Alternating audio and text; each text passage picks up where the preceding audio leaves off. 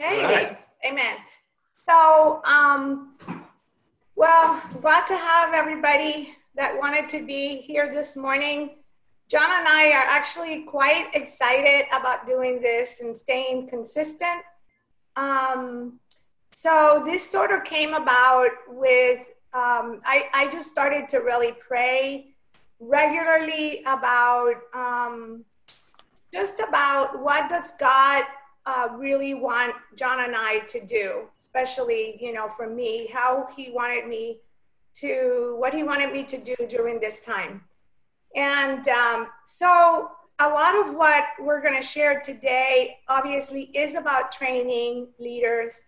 Might be a little different, the first one, but it comes out of specific prayer and really the Spirit moving me and putting it in my heart. In fact, this lesson, after praying for days, I would say weeks, and I was praying, I got woken up in the middle of I don't know, I guess it was morning or night or whatever.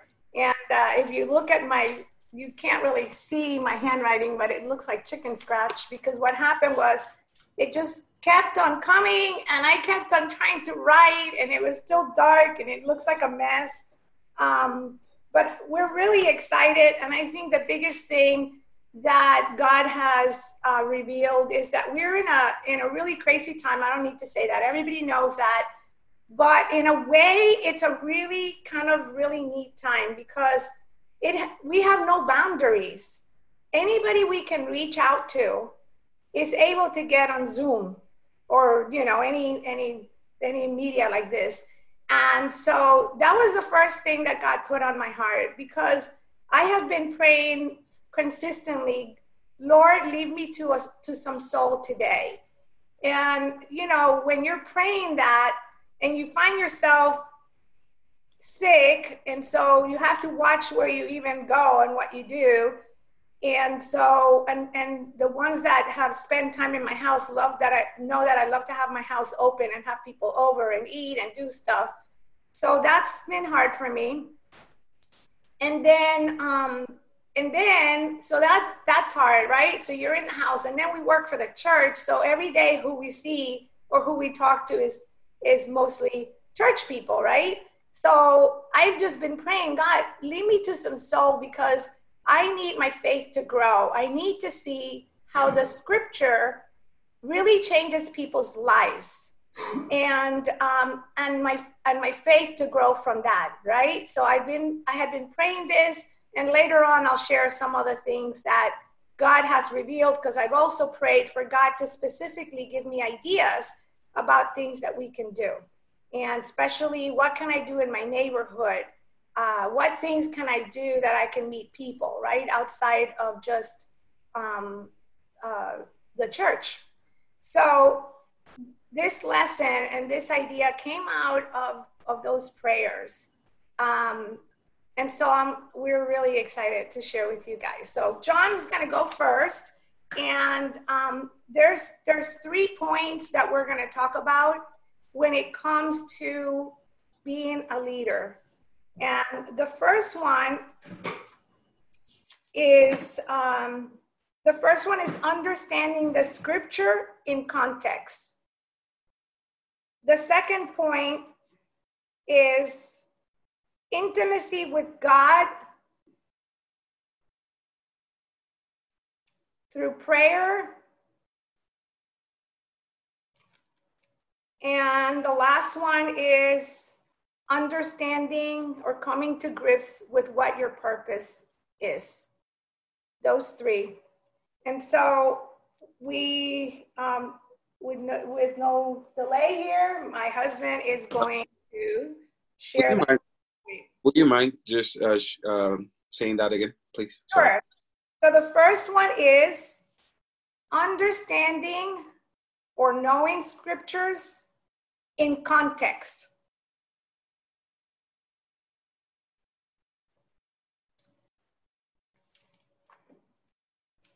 The second one is to have an intimate relationship with God, intimacy with God. And the last one is finding your purpose. You can find your purpose, or you can know your purpose, or you can expand on your purpose, but knowing what the purpose is in your life. Okay, John? When you think about the idea of knowing scriptures in context, we're going to use Psalm 119 to talk from, and that's a wonderful psalm because it's poetry. It's organized around the 22 letters of the Hebrew alphabet. Each of the stanzas of 8 verses takes the first letter, begins with the first letter of that letter of the Hebrew alphabet. So it's like taking A and all the A words, and then B and all the B words in each stanza. So it's a poem, it's a song, and it has a single theme. I tell you, one resource is, those of you who have a search engine available, go to douglasjacoby.com, search on Psalm 119.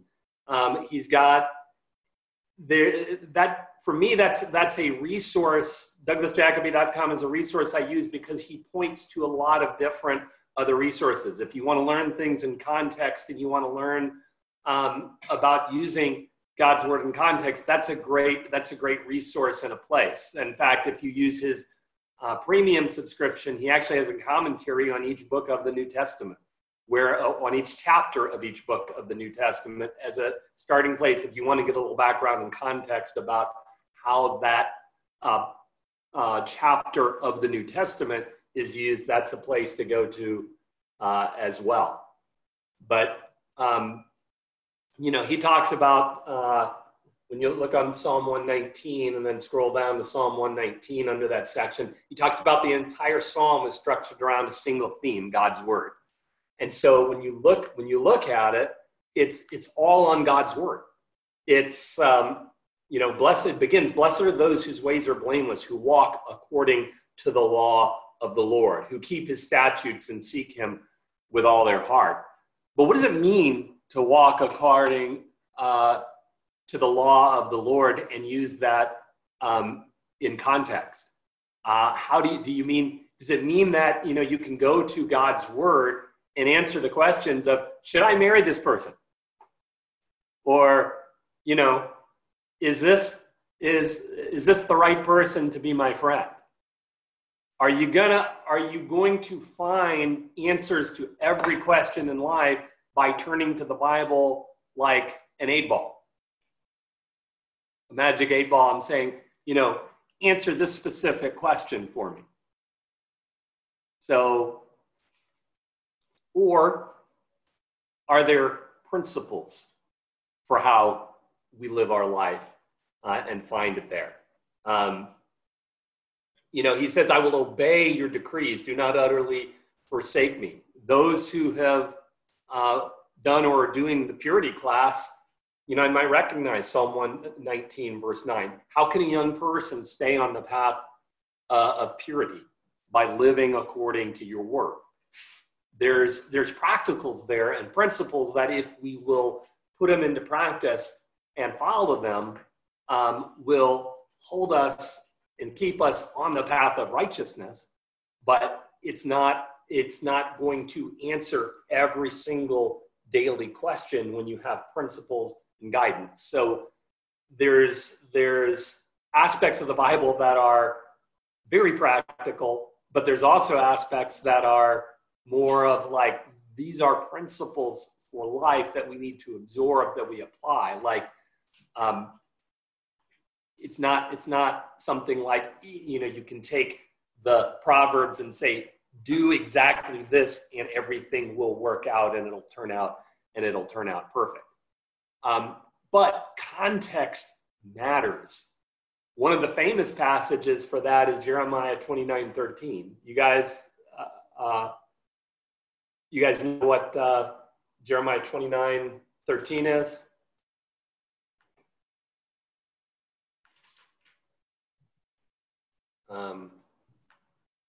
11 is the one that I have hopes and plans for you, future, make you prosper, those kind of things, right? Yeah, okay. Plans to prosper you, says the Lord. Plans to give you hope and a future. How do you apply that to today? What is that saying for people today?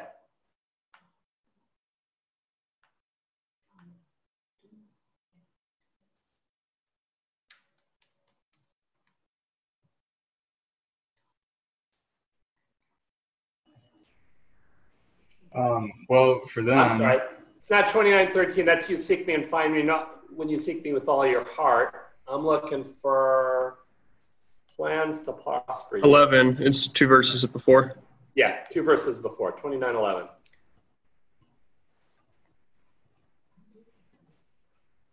Okay. they were just about to go into exile, right?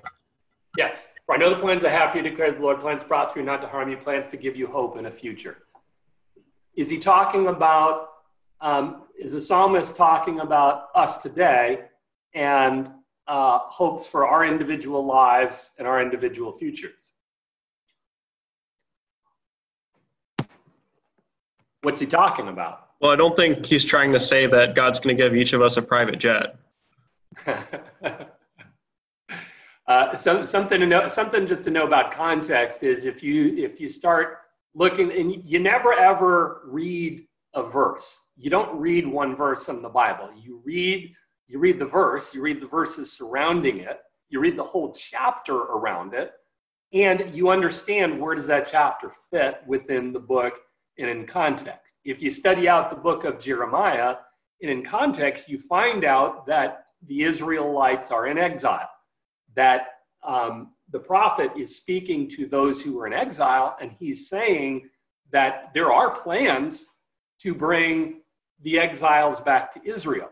Now, it's not going to happen in your lifetime, but when he's saying Israel will prosper, the nation of Israel in the future, after you're dead, those of you exiles whom I'm talking to, Israel will prosper.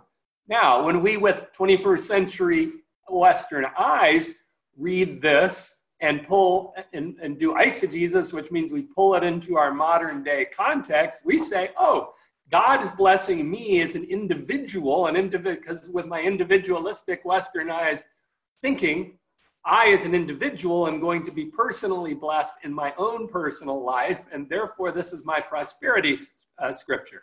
And so Jeremiah 29:11 gets, sewn on pillows and written on gifts and passed on and viewed way out of context from its original meaning. But a passage, if you don't understand what it meant in its original setting, you're going to have a skewed application to today when you try to apply it. But back to Psalm 119. When you go through Psalm 119, there are wonderful nuggets because it's on a single theme of God's word, and you find pretty much all of the spiritual disciplines that we studied out in the disciplines month at church on prayer. And he says, "I will meditate on your word." Verse 15, I meditate on your precepts and consider your ways. I delight in your decrees. I will not neglect your word. How do we neglect his word? Not reading it, not paying attention to it, not making it part of our regular practice of reading, whether it's Lectio Divina and you take a passage and read it over and over again, or you memorize it, put it in your heart. I remember taking Psalm 119, 105. Your word is a lamp to my feet and a light to my path. Or as the new wording is, your word is a lamp for my feet, a light on my path. So it gets inside of you, and you're memorizing it, and it comes up at times when you are feeling it. David, or the psalmist here, is saying, I really feel sometimes that I have enemies and oppressors, and that I try to do justice, God, but you're gonna have to deliver me from my oppressors.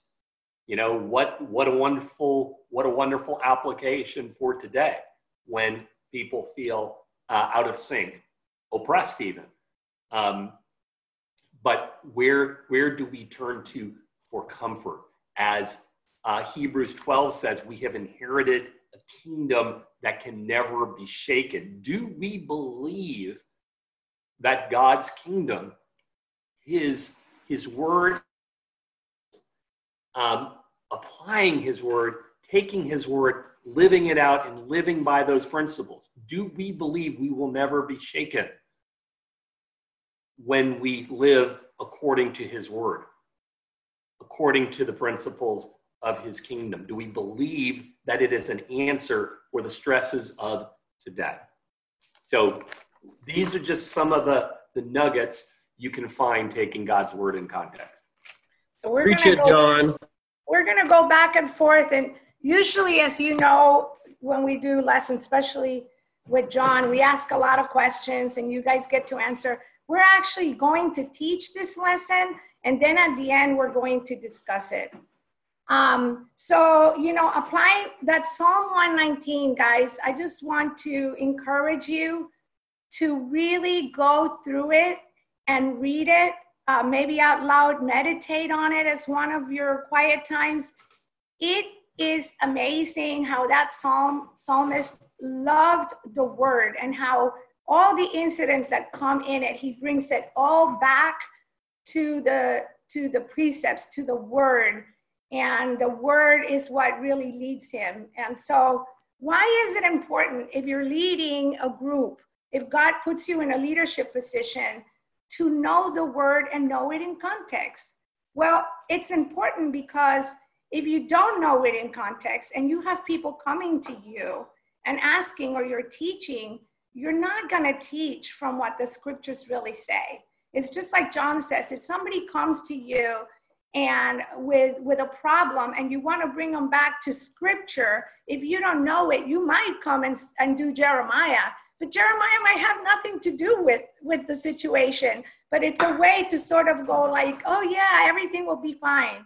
But you don't want to do that, because things weren't fine in the Old Testament, and things were not fine in the New Testament, and they're not fine today, and they're never going to be perfect.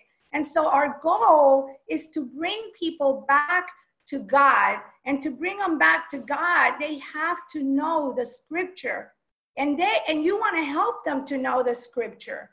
You don't want to feed them, just give them something. You want them, it's like they say, you don't want to feed people food. You want to teach them to farm, right? To get their own food. So we want to teach you guys to farm, these spiritual things, so that you then can help others to do the same. The other thing about this knowing the word is that when you lead, you can either lead from power because they've given you a position, or you're going to lead from faith and confidence in God. And the only way you're going to lead from faith and confidence in God is to get your faith where it needs to come from. And one of them is going to be from knowing the scriptures, knowing it in context, and knowing how to apply it. Okay, so the second one is to grow in your intimacy with God. Okay, so knowing the scriptures, it's a wonderful thing about the Bible. You read it, you go back and read it again, and the Spirit allows you to understand it in a different way. So you have scriptures, and it will just continue to revolutionize your relationship with God, right? So intimacy with God, and I would say to be intimate with God, you have to be able to get to know God and for God to get to know you. And since God and Jesus, the Spirit lives in us, but God and Jesus are like somewhere, I don't know, understand all that yet, all the realms of the Lord. So the way we do is we talk to him, right? You can call it prayer. We talk to God, and the Spirit, it says that the Bible, that the Spirit even allows us and will intercede for us and actually make up for prayers that we don't even know. But to be able to even grasp that, we have to just find a place of knowing God, knowing Jesus, understanding how the Spirit works in our life. And you got to come to know and to have this amazing, intimate, your Father, your God, your King, your Savior, like he's everything to you, the most important person in your life. And so in this one, I want to show you a scripture because go to, let me see, sorry, let me put my glasses, I can't see anything. You're going to go to John 5:18.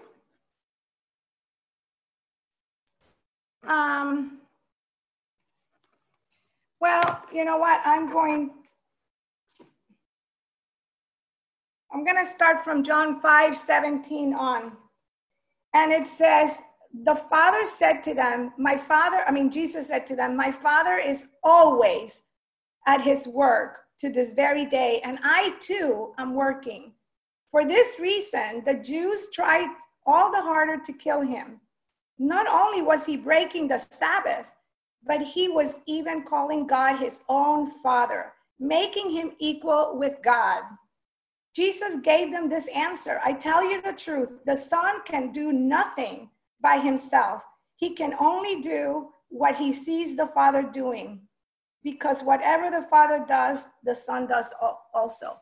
And I'm not going to go through every scripture. You guys know enough that God was about praying early in the morning, 40 days of prayer, praying with his disciples, short prayers, big prayers.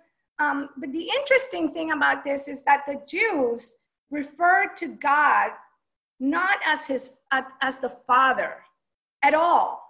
It was referred to as the Lord or God.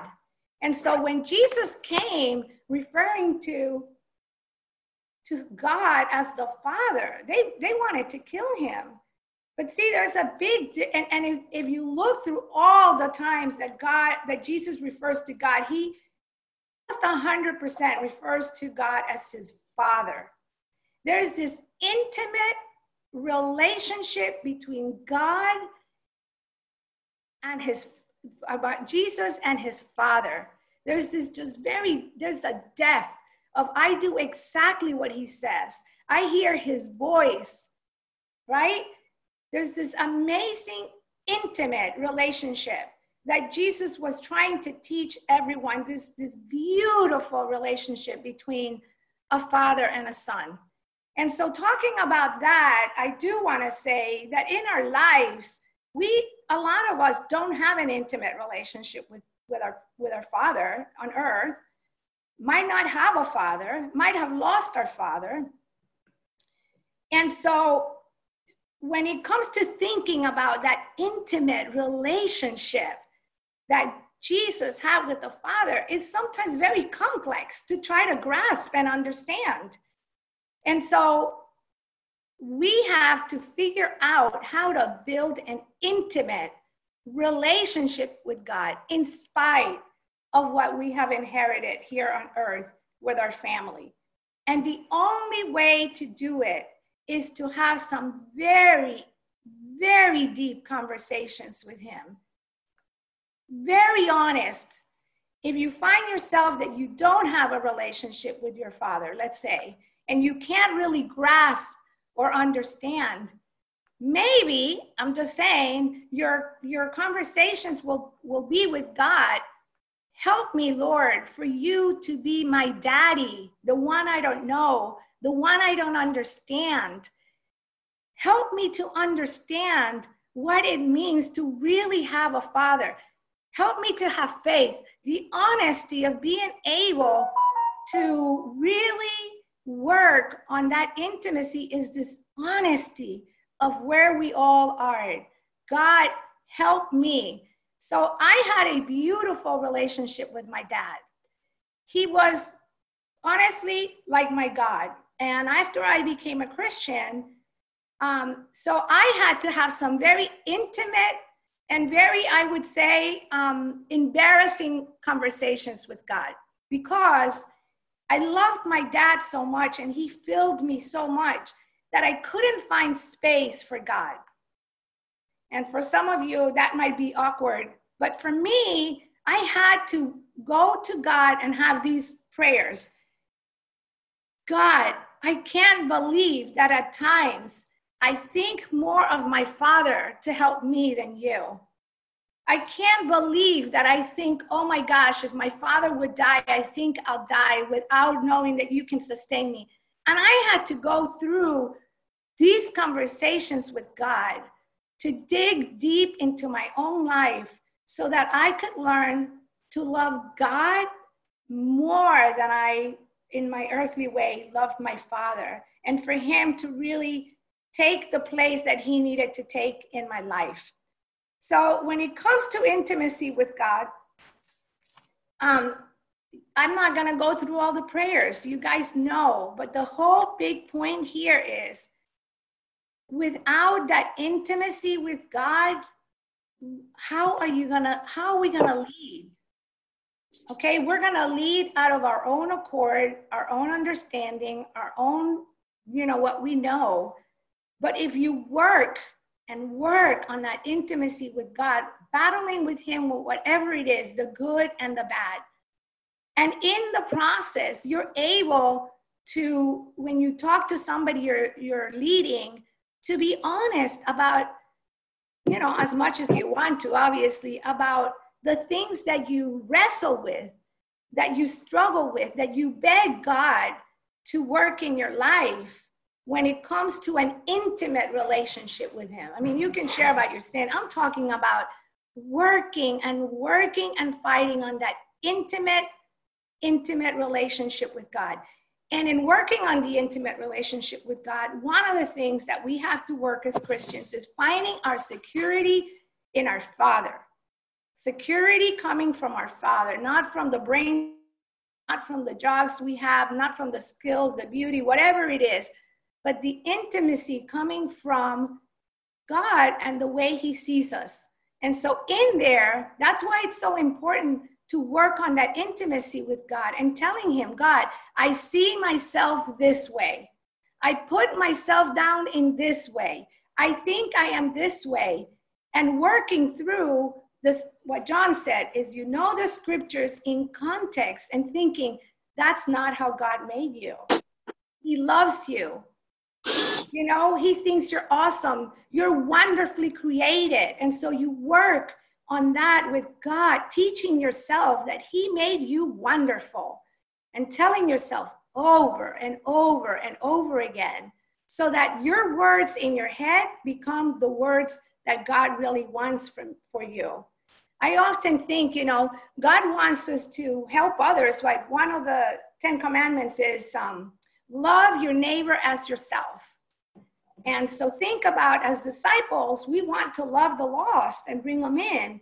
But if you don't love yourself, how then can you transfer? You don't love yourself. How do you love your neighbor?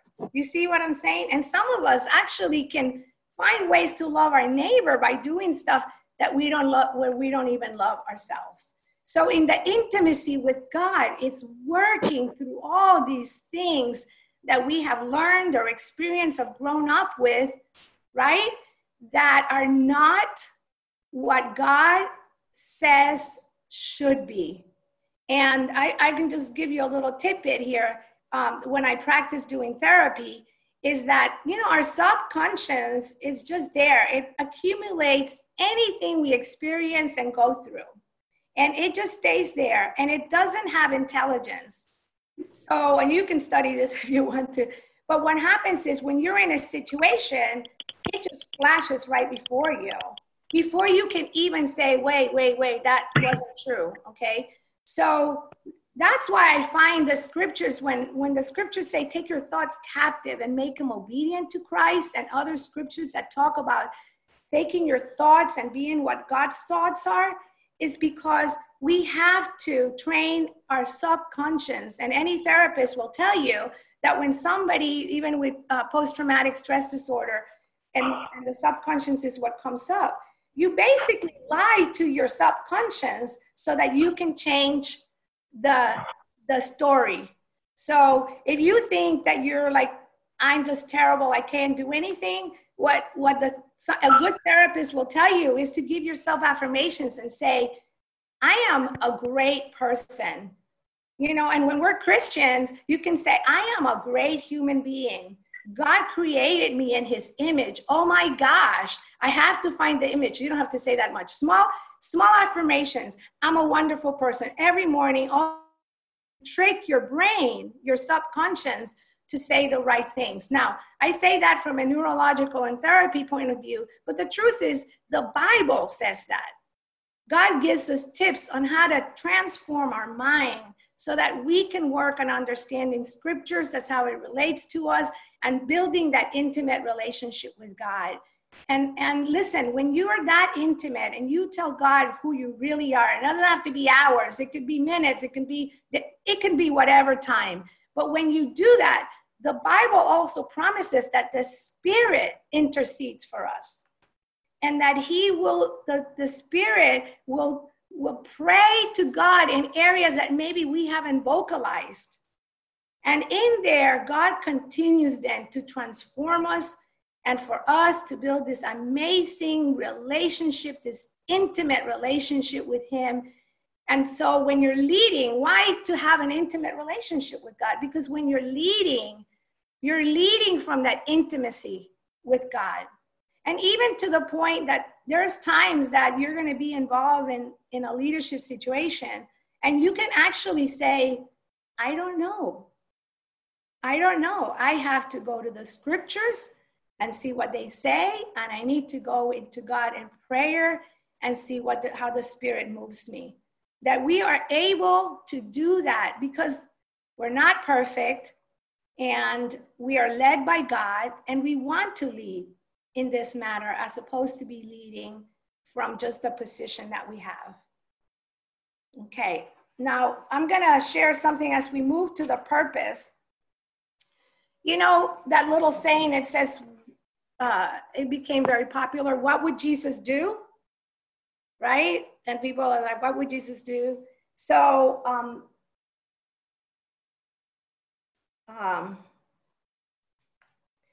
and so I just want to say, when we say, what would Jesus do? Here's what happens to our mind. We think, what would Jesus do? It's very subjective. It's what do we think Jesus would do? And now that we've shared about the scriptures and we've shared about the intimacy with God, I would encourage you to ask yourself, what did Jesus do? Because what did Jesus do is not subjective. It doesn't come from some kind of background that you have, or, you know, just sometimes we just have really baggage. And so we put that in there, or we then say, what would Jesus do? And then we think he's so perfect, we can never get there. But what did Jesus do? You can go to scripture, you can see what he did, you can then pray and ask him to give you the strength, the security in him to try to do some of those things that he did. So I would just encourage you to think that way. Okay, now we're gonna move over to the purpose. One last word on intimacy. You can know a lot about Jesus' intimacy when you see his prayer in the Garden of Gethsemane, because he cries out, Abba, Father. And Abba was a term that Jewish children would use of their dad. It means Papa or Daddy. And to apply that to God is very unique. Jesus did that, and Paul did that. You see that in 3 places in the New Testament. And so it's that term of endearment and closeness. And Jesus brought intimacy with God to a new level that the Jewish Pharisees just were not thinking about. Another place you can see that, I don't know if any of you have tuned into the free internet series, The Chosen, which is 8 episodes on the life of Jesus, but you see a lot of Jesus's intimacy with God and with others in that program. It really focuses on the intimate, on the intimate angle.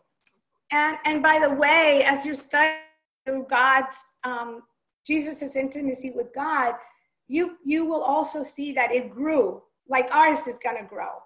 It grows from the beginning of his, going and begging at the desert and all the different prayers, all the way to when he gets to Gethsemane. So even for Jesus, while he was on this earth, he also grew in his relationship with God, in his prayers with God, and grew all the way to where then he can go to the cross. And it's the same for us. We just continue to grow in that intimacy with God. Another powerful thing about Jesus is, Vivian said you can look for the things that Jesus did, but John in John chapter 20 says there's not enough books in the world to write down all the things Jesus did, so we're not going to know everything that Jesus did. And he even prayed for his disciples to do greater things than him. So some of you will do some greater things, trusting in him, trusting in his Spirit, and being guided by his Spirit. As we move into the section on what is God's purpose? What is our purpose? And we ask that from what is our worldview in Christianity? What is our purpose? You get a hint of that in Romans chapter 15.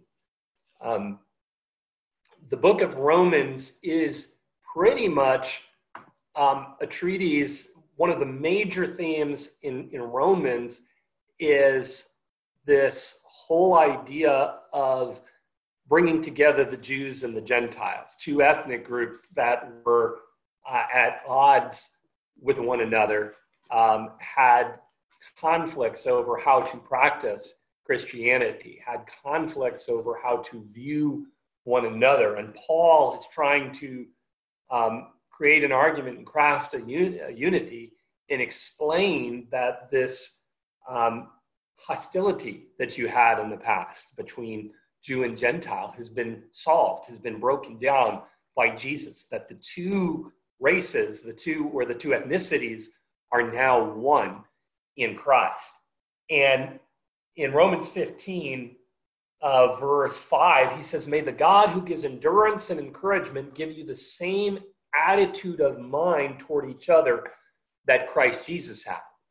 And so with one another, different backgrounds, different economic status, different ethnicities, whatever, we are supposed to have an attitude of mind, not that we instantly will agree with one another, but that we will sit down and work through our differences in thought and our differences in feeling. And here's where he gives a hint about purpose in verse 6. He says, so that you do these things so that with one mind and one voice, we can glorify God. We may glorify the God and Father of our Lord Jesus Christ. And so we get into our purpose is to glorify God. And so it's not about us. It's not about our lives going well. It's not about our happiness. It's not about everything working out. I mean, the Christians at that time were heavily persecuted. The Roman Empire was not happy with the Jews or those who were followers of Christ. Many were put to death. Many were thrown in prison. But we are here to glorify God. And in doing that, Paul goes on, accept one another then, just as Christ accepted you, in order to bring praise to God. How we treat one another or one another relationships is part of how we glorify God. Our outreach to the world. When Jesus said, I came here to seek and save the lost, that is how we glorify God, by spreading his kingdom, proclaiming his kingdom, spreading the good news of his kingdom. He even repeats it. He says, verse 8, I tell you that Christ has become a servant of the Jews on behalf of God's truth, so that the promises made to the patriarchs might be confirmed. So yes, you Jews are God's people. You are God's children. You Jews are those who God promised that he would glorify himself through you. However, you need to accept, verse 9, and moreover, that the Gentiles might glorify God for his mercy. The Gentiles are just as much engrafted and adopted, part of God's kingdom, as you Jews were, and they are there to glorify God as well for his mercy. So what are we to do today? We are here to glorify God. That is our purpose in all that we do. In our relationships with one another have to reflect that we glorify God. As we enter into a political season, how we present ourselves in social media, on the internet, has to glorify God for his mercy. How we treat one another with differences of political opinions, differences, points of view, different ways of approaching things has to glorify God. So our lives are to be a reflection of glorifying God for his mercy. So when I think of the purpose, I have this scripture that kind of wraps up the scripture and the intimacy in Psalm 57 verse 2, when the psalmist says, I cry out to God Most High, to God who fulfills his purpose for me. And that if we cry out to God, we know what the scripture says, he will fulfill our purpose. And often, we wonder, like, what is his purpose? And, a lot of you are quite young and you're working on your career. And so you're constantly thinking, what's the purpose?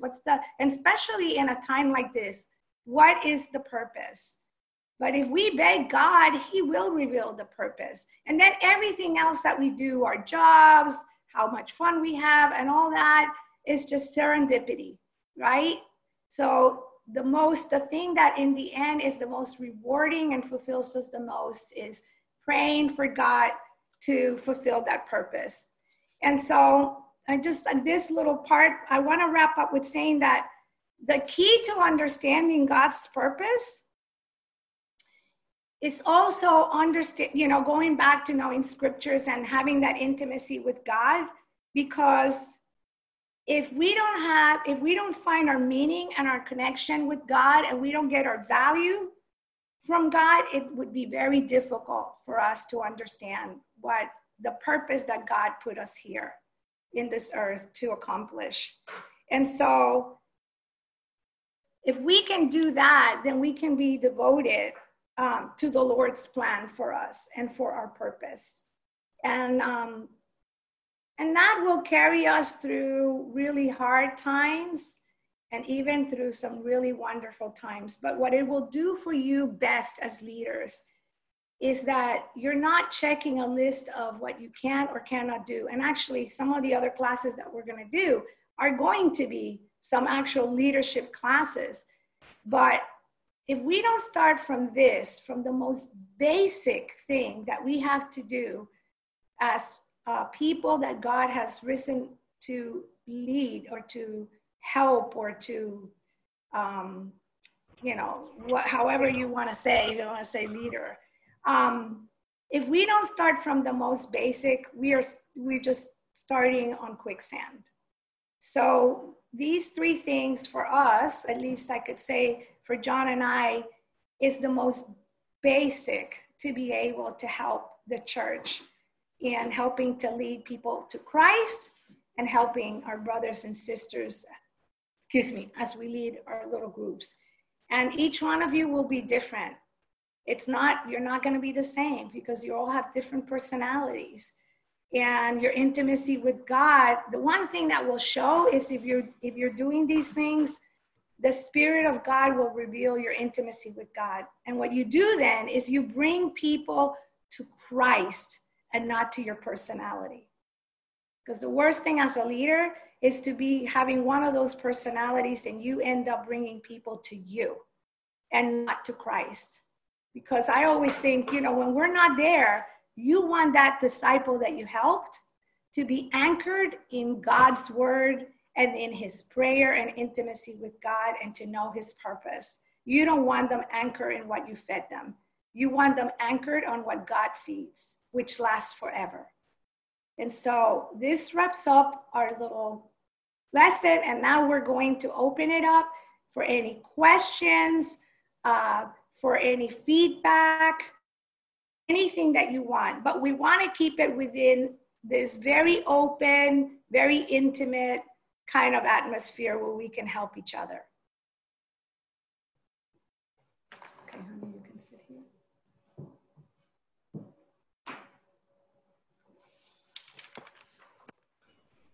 Yeah, I'll comment first. Thanks, John, Vivian. So I guess like even talking about this, it's hard to do a lesson like this if you don't live these kind of things out yourself. And it's kind of obvious when people talk about stuff like this and they don't live it out themselves. But that's not you guys.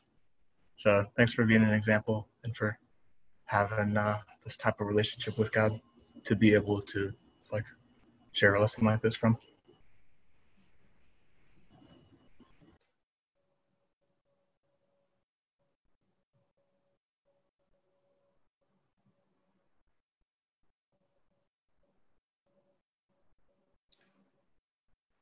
Wow. No, you don't have to say that we did a good lesson. We might have done a really bad lesson. I thought it was really good. I'm just like, are we having like a specific discussion, or are we just like general response? General thoughts. How we're open to a specific discussion. What helps you?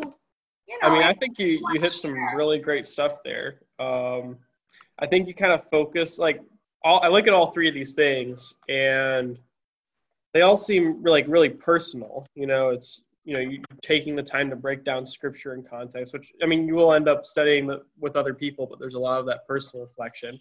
You know, your intimacy and your relationship with God. You know, it's something between you and God, and your purpose is something that's kind of internal. But in all these things, at the end of the day, like you'll figure out if you really invest the time in them, like, oh gosh, like I have to do something as a part of a community, or I have to be involved with other people.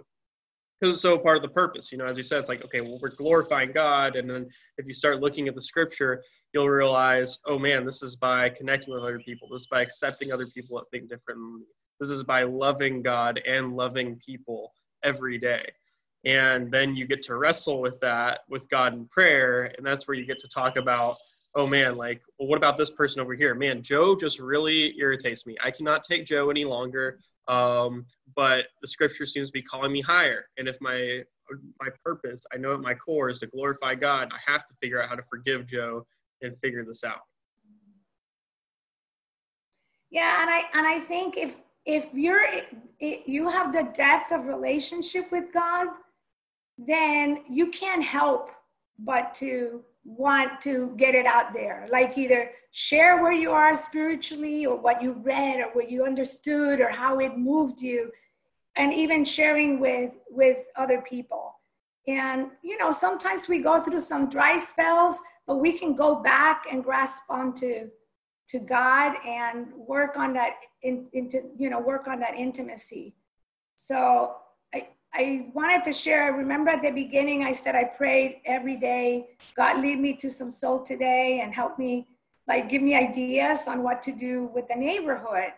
And I prayed that for days, and I'll tell you, there was nothing there. And one morning I'm praying, and the Spirit just, gave me ideas. And I just met a professor from Kennesaw University who actually lives somewhere in this neighborhood.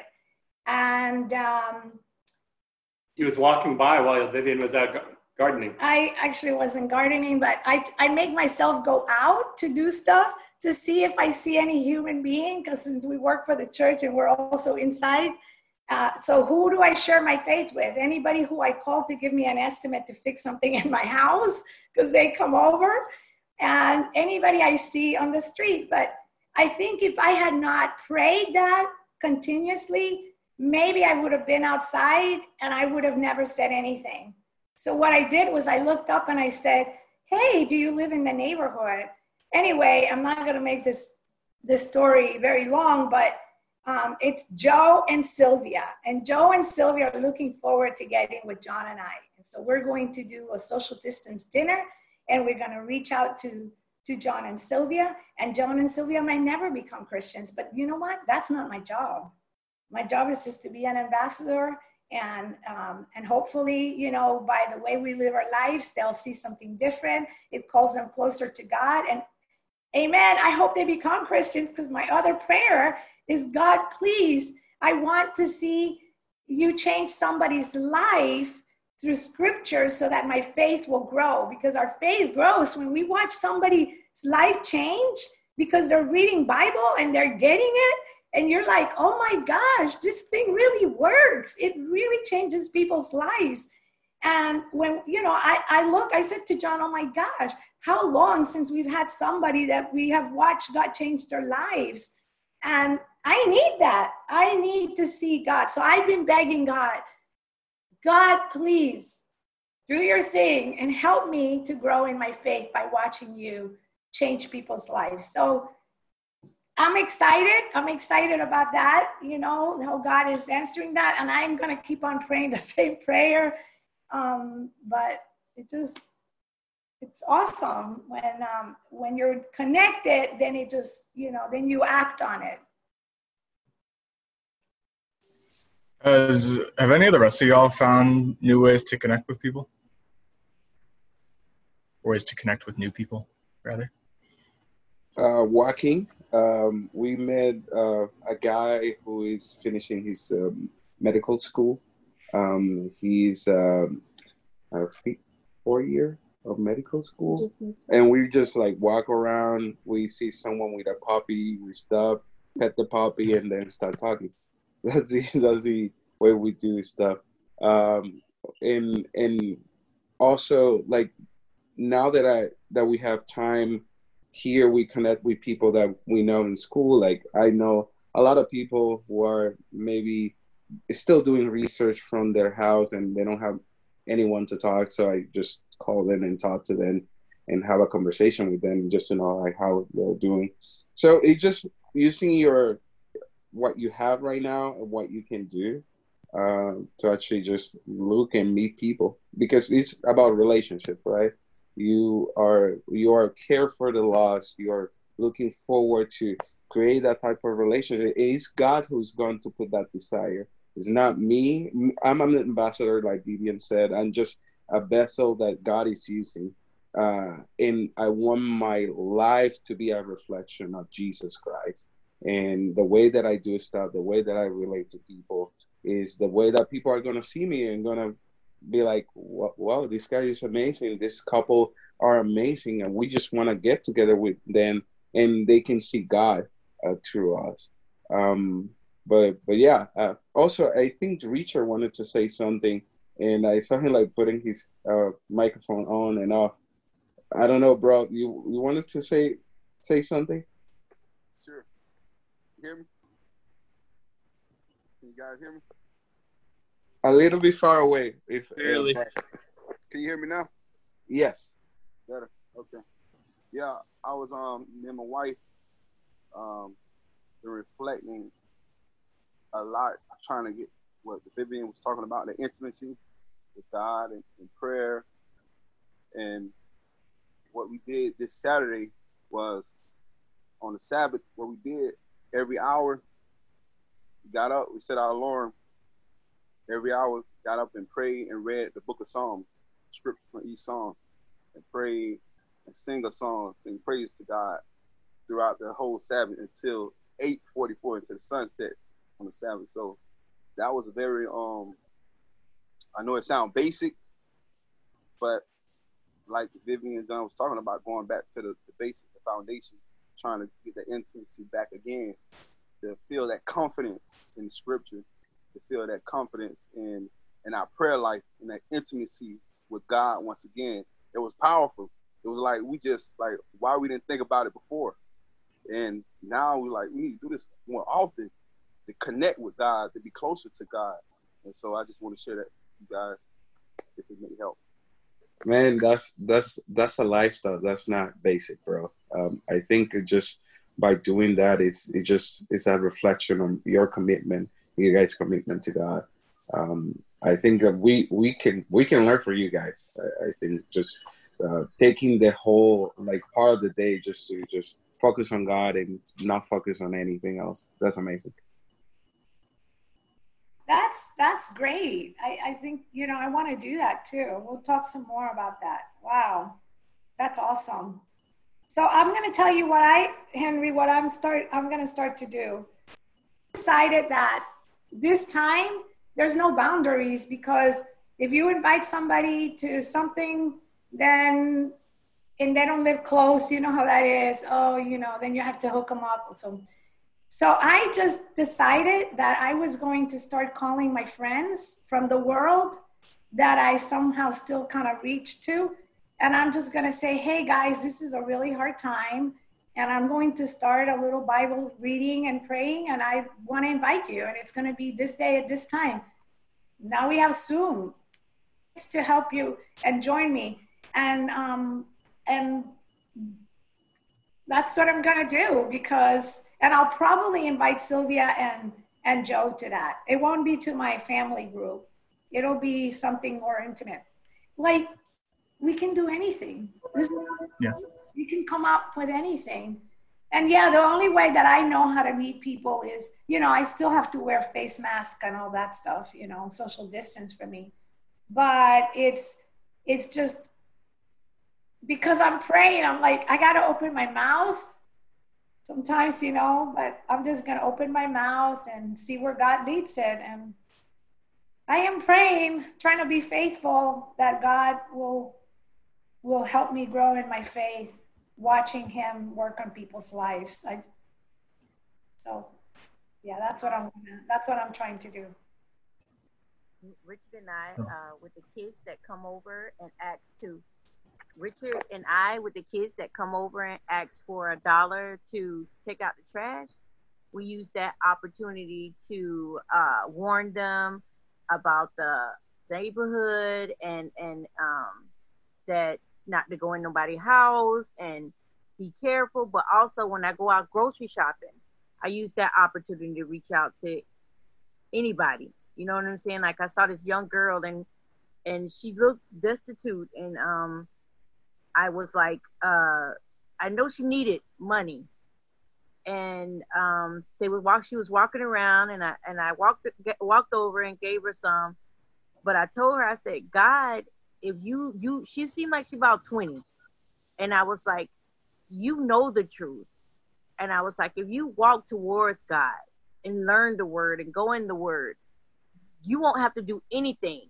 unsavory for money. That God will lead people to help you, but you have to be obedient. You have to come to Christ. And I was like, wow. You said, as I was walking out the store, leaving from the little girl, an older woman was walking up, and she was looking in her purse, and I had $10, and I gave her $10.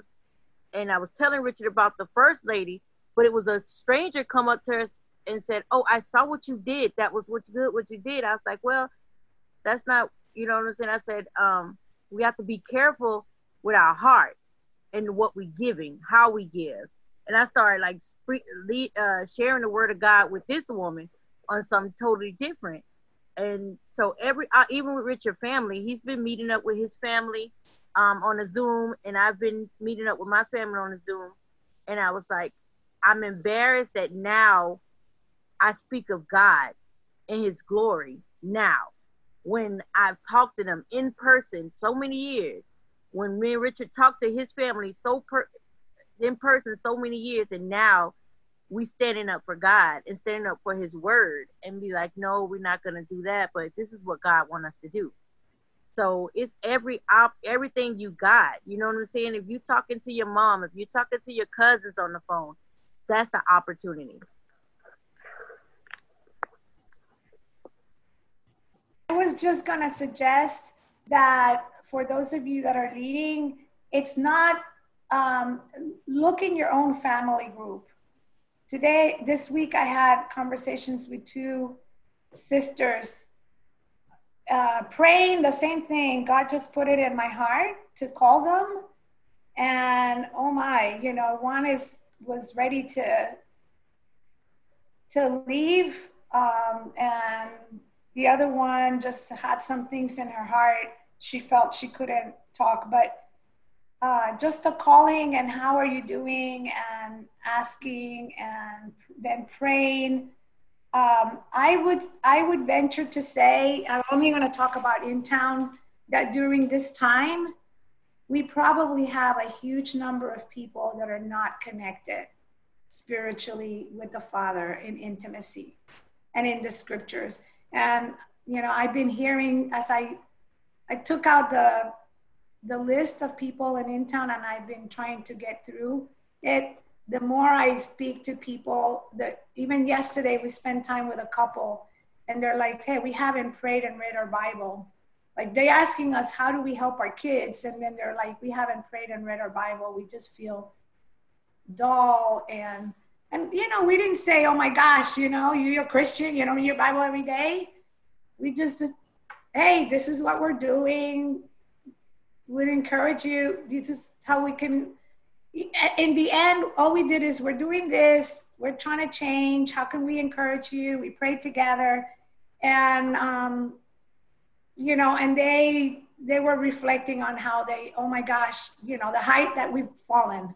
We really have to go back to the basics. So it's not just sharing with us, we're changing, right? And growing in our intimacy, not just with the non-Christians, but even with our family of believers that are not saying things, but I know they're going through a lot.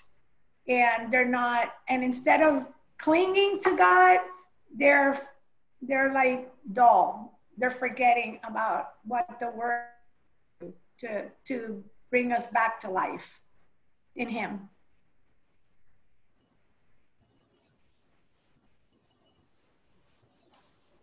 And any other things going on in your groups? Any question, any needs we can help with? Any questions you have about your group? I think, well, more like prayer requests for sure. There's a couple people, like a couple of sisters in our family group who are just like looking for jobs, going to interviews and stuff like that. So just praying for those things to like pan out and like they can find themselves in a place they want to be at. And I know it's kind of weird to say, knowing the fact that it was a pandemic going on and stuff like that, but yeah, just praying for those like interviews, praying for those different job opportunities that open up and they can, you know, land somewhere they want to be at. So, yeah. Isaac, encourage them to add it to the prayer list that goes out every week. Where is that at? Because we have one within our group, but like how you get to, I guess, the one that goes out every week. Erica in her weekly email posts any prayer requests that people want. Yeah. Okay. I'll make sure to know that. Everybody gets it, and the name, you know, that so that their names are on there. Okay. And guys, don't forget, if you have anybody in your ministry that has absolutely no money, unable to even feed themselves or anything like that, make sure that you let us know, so, you know, or they can go in and get some benevolence from the church if they absolutely can't make ends meet.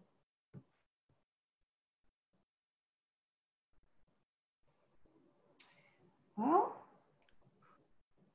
So in my family group, there's this older couple, and they tend to be like really wise and loving, and like teach some really great stuff and lead some awesome meetings. And I was wondering how I could express my gratitude to them.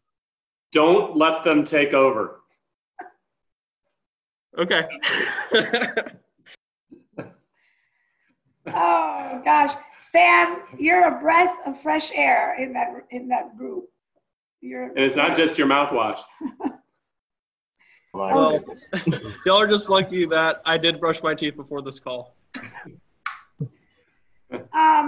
So, you know, when we have it too, just so you guys know, this, like we said, this is just core, basic, working on this. Every time we get together, just really just talking about how are we doing with our intimacy, you know, whatever, you know, this is the core of our being. And then as we move to the other ones, we're going to just do some specific things on the Bible discussion, things to do. We'll probably find out some more things that people can do, ideas. We'll share them with you guys. And then we're going to open it up to see if there are things that you have in your family groups that you need help with, that we can help you. Okay, just, situations, how to tackle them, or, you can ask advice about any of that.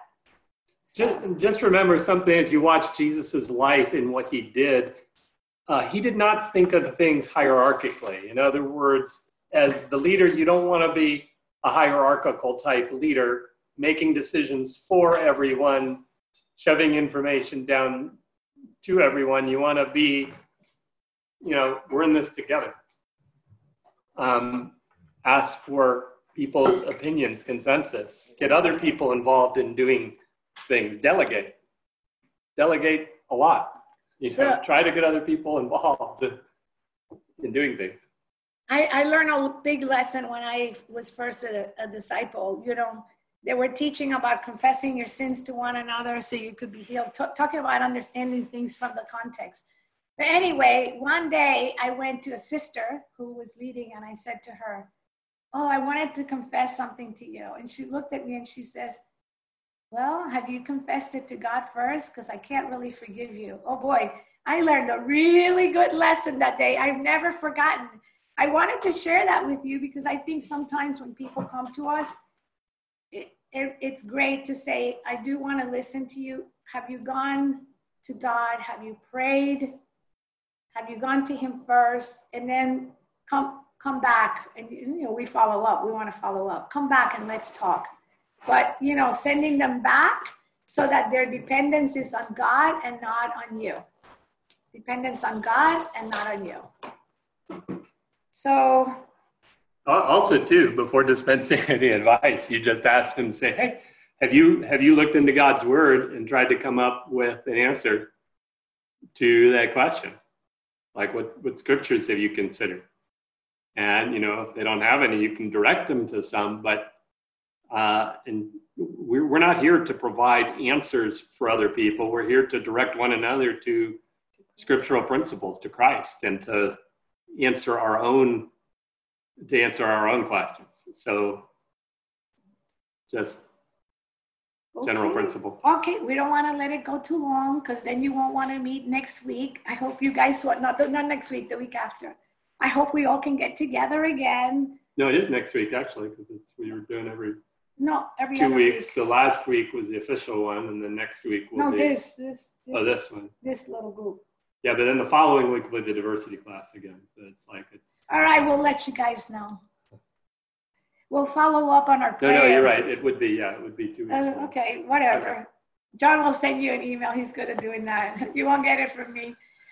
Okay, guys, we love you, appreciate you. And